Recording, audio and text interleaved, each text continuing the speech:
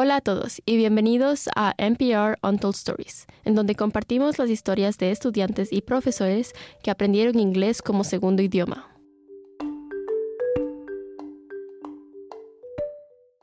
En este episodio entrevistamos a una variedad de profesores y estudiantes para aprender de la experiencia de la comunidad de MHS. Hemos integrado las respuestas en diferentes idiomas, ya que nuestro equipo de producción habla español, inglés y francés. Se nos ocurrió que sería importante resaltar esos idiomas. Nuestro equipo ha conseguido información muy útil en estas últimas semanas. Más de 20% de los estudiantes de MHS hablan un idioma aparte del inglés, sea en su casa o todo el tiempo. Además, Mamaroneck tiene estudiantes de 47 países aparte de los Estados Unidos. Durante el proceso de entrevista, obtuvimos información muy útil. La primera pregunta que hicimos a nuestros participantes fue: ¿cómo fue su infancia y dónde crecieron? Queríamos saber dónde nacieron y cuál es su lengua materna. Hemos dejado las entrevistas en su idioma original. Pueden encontrar las traducciones del episodio en inglés en nuestro sitio web, mamaroneckpublicradio.com, bajo la sección de How Schools Work. My family is from the Dominican Republic, but they first immigrated to Puerto Rico. So I was born in Puerto Rico, and I came to this country when I was 3. And we lived in New York City. We lived in the Bronx. Seguro. Yo nací en Chile, nací en Santiago, pero realmente me crié en el sur de Chile, mayormente en Temuco, porque mi padre era militar. Viajé mucho a través de Chile, por todo el sur mayormente, hasta Punta Arenas. Entonces, fue una niñez bastante buena, pero también había esa diferencia de que nunca logré hacerme de grandes amigos de infancia, porque siempre nos cambiábamos de un pueblo a otro dependiendo de dónde tenía que ir mi padre. I was born in Belarus, which is part of the former Soviet Union, so part of 15 former republics. And I was born in a city called Grodno, that is part of current Belarus, and my language is Russian. That's the language I speak in the family. I speak with my parents. I spoke with my parents. Yeah. En fait, mes parents, ils ont beaucoup voyagé. Donc, je suis née à Abu Dhabi. On est parti en Afrique, en Côte d'Ivoire et au Gabon. Je me rappelle pas, j'étais très jeune. Et après, on est reparti en France. Et j'ai vécu en France jusqu'à l'âge de 8 ans. I was born in a village in Senegal. It's called Lambaye. And it's a small village in the middle of nowhere almost. And my first language was Wolof. Until I started school, then I started learning French. A menudo olvidamos la variedad de culturas de los profesores de MHS. Después preguntamos cuándo aprendieron inglés por primera vez y qué tan difícil fue para ellos aprender el idioma. ¿Y qué tan difícil fue para ti aprender inglés? No fue muy difícil porque ya sabía algunas palabras, pero en otras palabras sí fue muy difícil. Pero ahora lo estoy aprendiendo como un poco más. C'est plus facile d'apprendre l'anglais que d'apprendre le français. Vraiment? Oui. Parce qu'il y a beaucoup plus de différents temps et de verbes en français qu'en anglais. When did you first learn English? I assume when you moved here. So not until I went to school. So not until I was 5. Okay. So I learned, and when I started school, I did not know English. So I learned English in school. Would you say English is a difficult language to learn, or at least personally for you, was it? I think just being so young, it's always so much easier. But as someone who has lots of family members who have immigrated as adults, it's really a really hard language to learn. Es obvio que aprender inglés es una experiencia diferente para todos. Y la dificultad depende de la variedad de los factores, incluyendo su lengua materna y a la edad en la que lo aprenden. Después preguntamos a nuestros participantes cuándo y por qué se mudaron a los Estados Unidos. Notamos que la educación tuvo un rol importante en su decisión de mudarse. I came here in 1991. I came as a Jewish refugee. So at that time, in the Soviet Union, Jews were allowed to leave. Before that, Jewish families were not allowed to leave or immigrate. And so you had to wait that was a long process, and you had to wait. So finally, in 1991, Jews were allowed to leave as refugees, and some people went and left, around the world. In my family, we came to the United States. And why did you move to the United States? Well, for a better opportunity. My parents wanted us to just have more opportunities and, a better life. Como pueden ver, todas estas son historias muy interesantes que nos hacen pensar un poco más allá de lo que hemos vivido. Nuestra siguiente pregunta fue sobre con qué idioma prefieren hablar. Prácticamente todos nuestros participantes están cómodos hablando inglés casi como su lengua materna, a pesar de que hayan aprendido inglés cuando ya eran grandes. I want to say I'm really comfortable with both. I speak only French at home.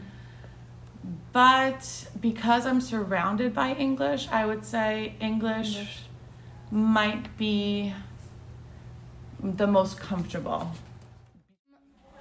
At here, at school, I would say I definitely prefer to speak English.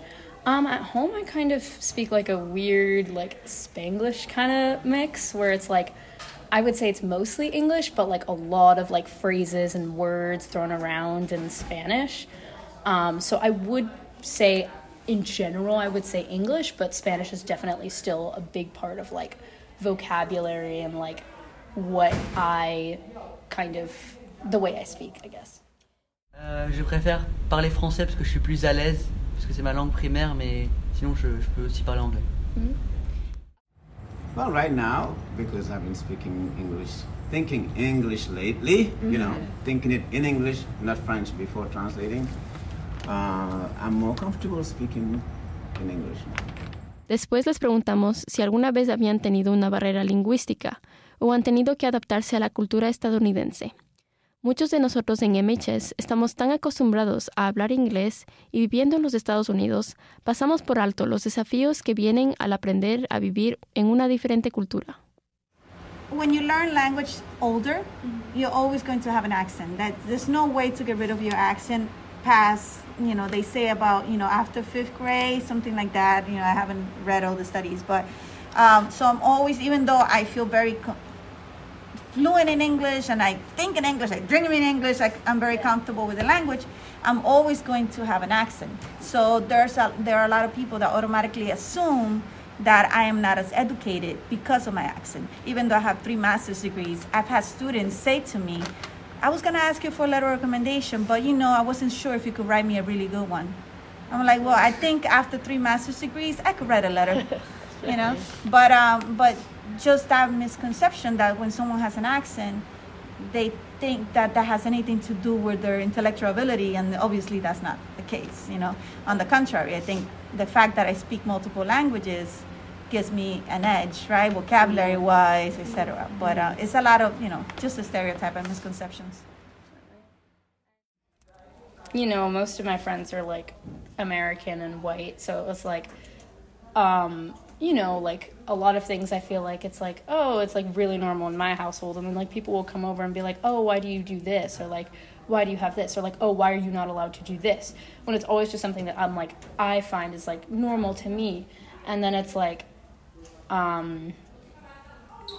not that it's not fair, but it's I feel I wish sometimes people were more open-minded as to why people grow up in a certain way. And I know it's hard because it's different people grow up in different settings and they get used to stuff, but yeah. Do you have memories of having to adjust to a different culture? To be Americanized? Yeah. No, I don't think I think I learned a lot from America about a lot of values and culture. I learned it, but I have also my own African values, and I'm trying to just pick what's the best. Claro que sí, muchas veces, ¿verdad? Una de las, muy aparte del aspecto lingüístico, cuando tú te mudas a otro país que no es tu país nativo, también experimentas cosas culturales. Por ejemplo, allá en Perú, los estudiantes están en sus clases o en sus salones todo el día. Y venir aquí y aprenderme el horario, ¿verdad? En qué salón es la clase de matemáticas, en qué salón es la clase de historia, ¿verdad? O usar el casillero, the locker, ¿verdad? También fue algo cultural que me tuve que acostumbrar, que fue difícil al principio, pero que con el tiempo lo pude lograr. Por último, les pedimos que compartan una frase o un dicho que signifique mucho para ellos en su lengua materna. El idioma es el reflejo de una cultura, así que por más que sea difícil pensar en una, se nos ocurrió que es una pregunta importante y significativa para nuestros participantes. I have a lot of phrases from my dad, but this one he would say all the time, and it's what kept me going through school. Like, I was the first person in my family to go to college, so it was hard. It was like trying something that no one had ever done. So my dad always would say, si fuera fácil, todo el mundo lo haría. If it were easy, everybody would do it. And so it would, like, whenever I would come complaining, like, I'm like, oh my God, it's so hard. He was like, I mean, yeah, it's supposed to be hard. And that has carried me. And I've always said it to my students, and yeah, I think that's the phrase. Okay, I'm going to say viel Glück, which means good luck. Oh. Un homme pressé est un homme mort. What does that mean? Which means that a hurried man is basically a dead man because you take your time and it'll all work out, whereas if you try to rush things, you're more likely to make mistakes. Sí, yo siempre digo, cuando alguien tiene un problema, digo, no hay mal que por bien no venga. Y así fue, esa fue mi filosofía cuando llegué a este país. No hay mal que por bien no venga. O sea, el hecho de que había perdido mis amigos, mi cultura, había una razón mayor que en ese momento no la veía, pero yo sabía que iba a llegar. Y así he tenido una buena vida, no me puedo quejar.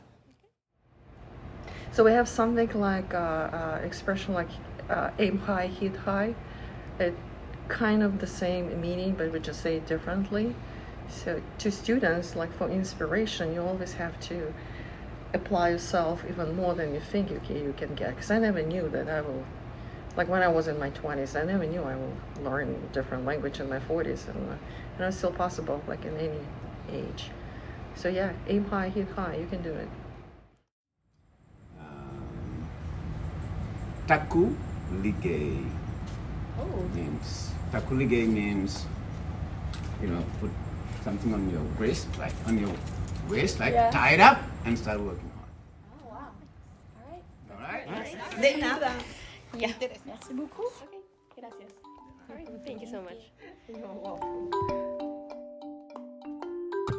Nos gustaría agradecer a todos los profesores que participaron en nuestro podcast hoy día. Señora Acevedo, Miss Rodríguez, Madame Perrin, Señora Lugo, Mr. Sack, Señora Donaire y Dr. Filipova.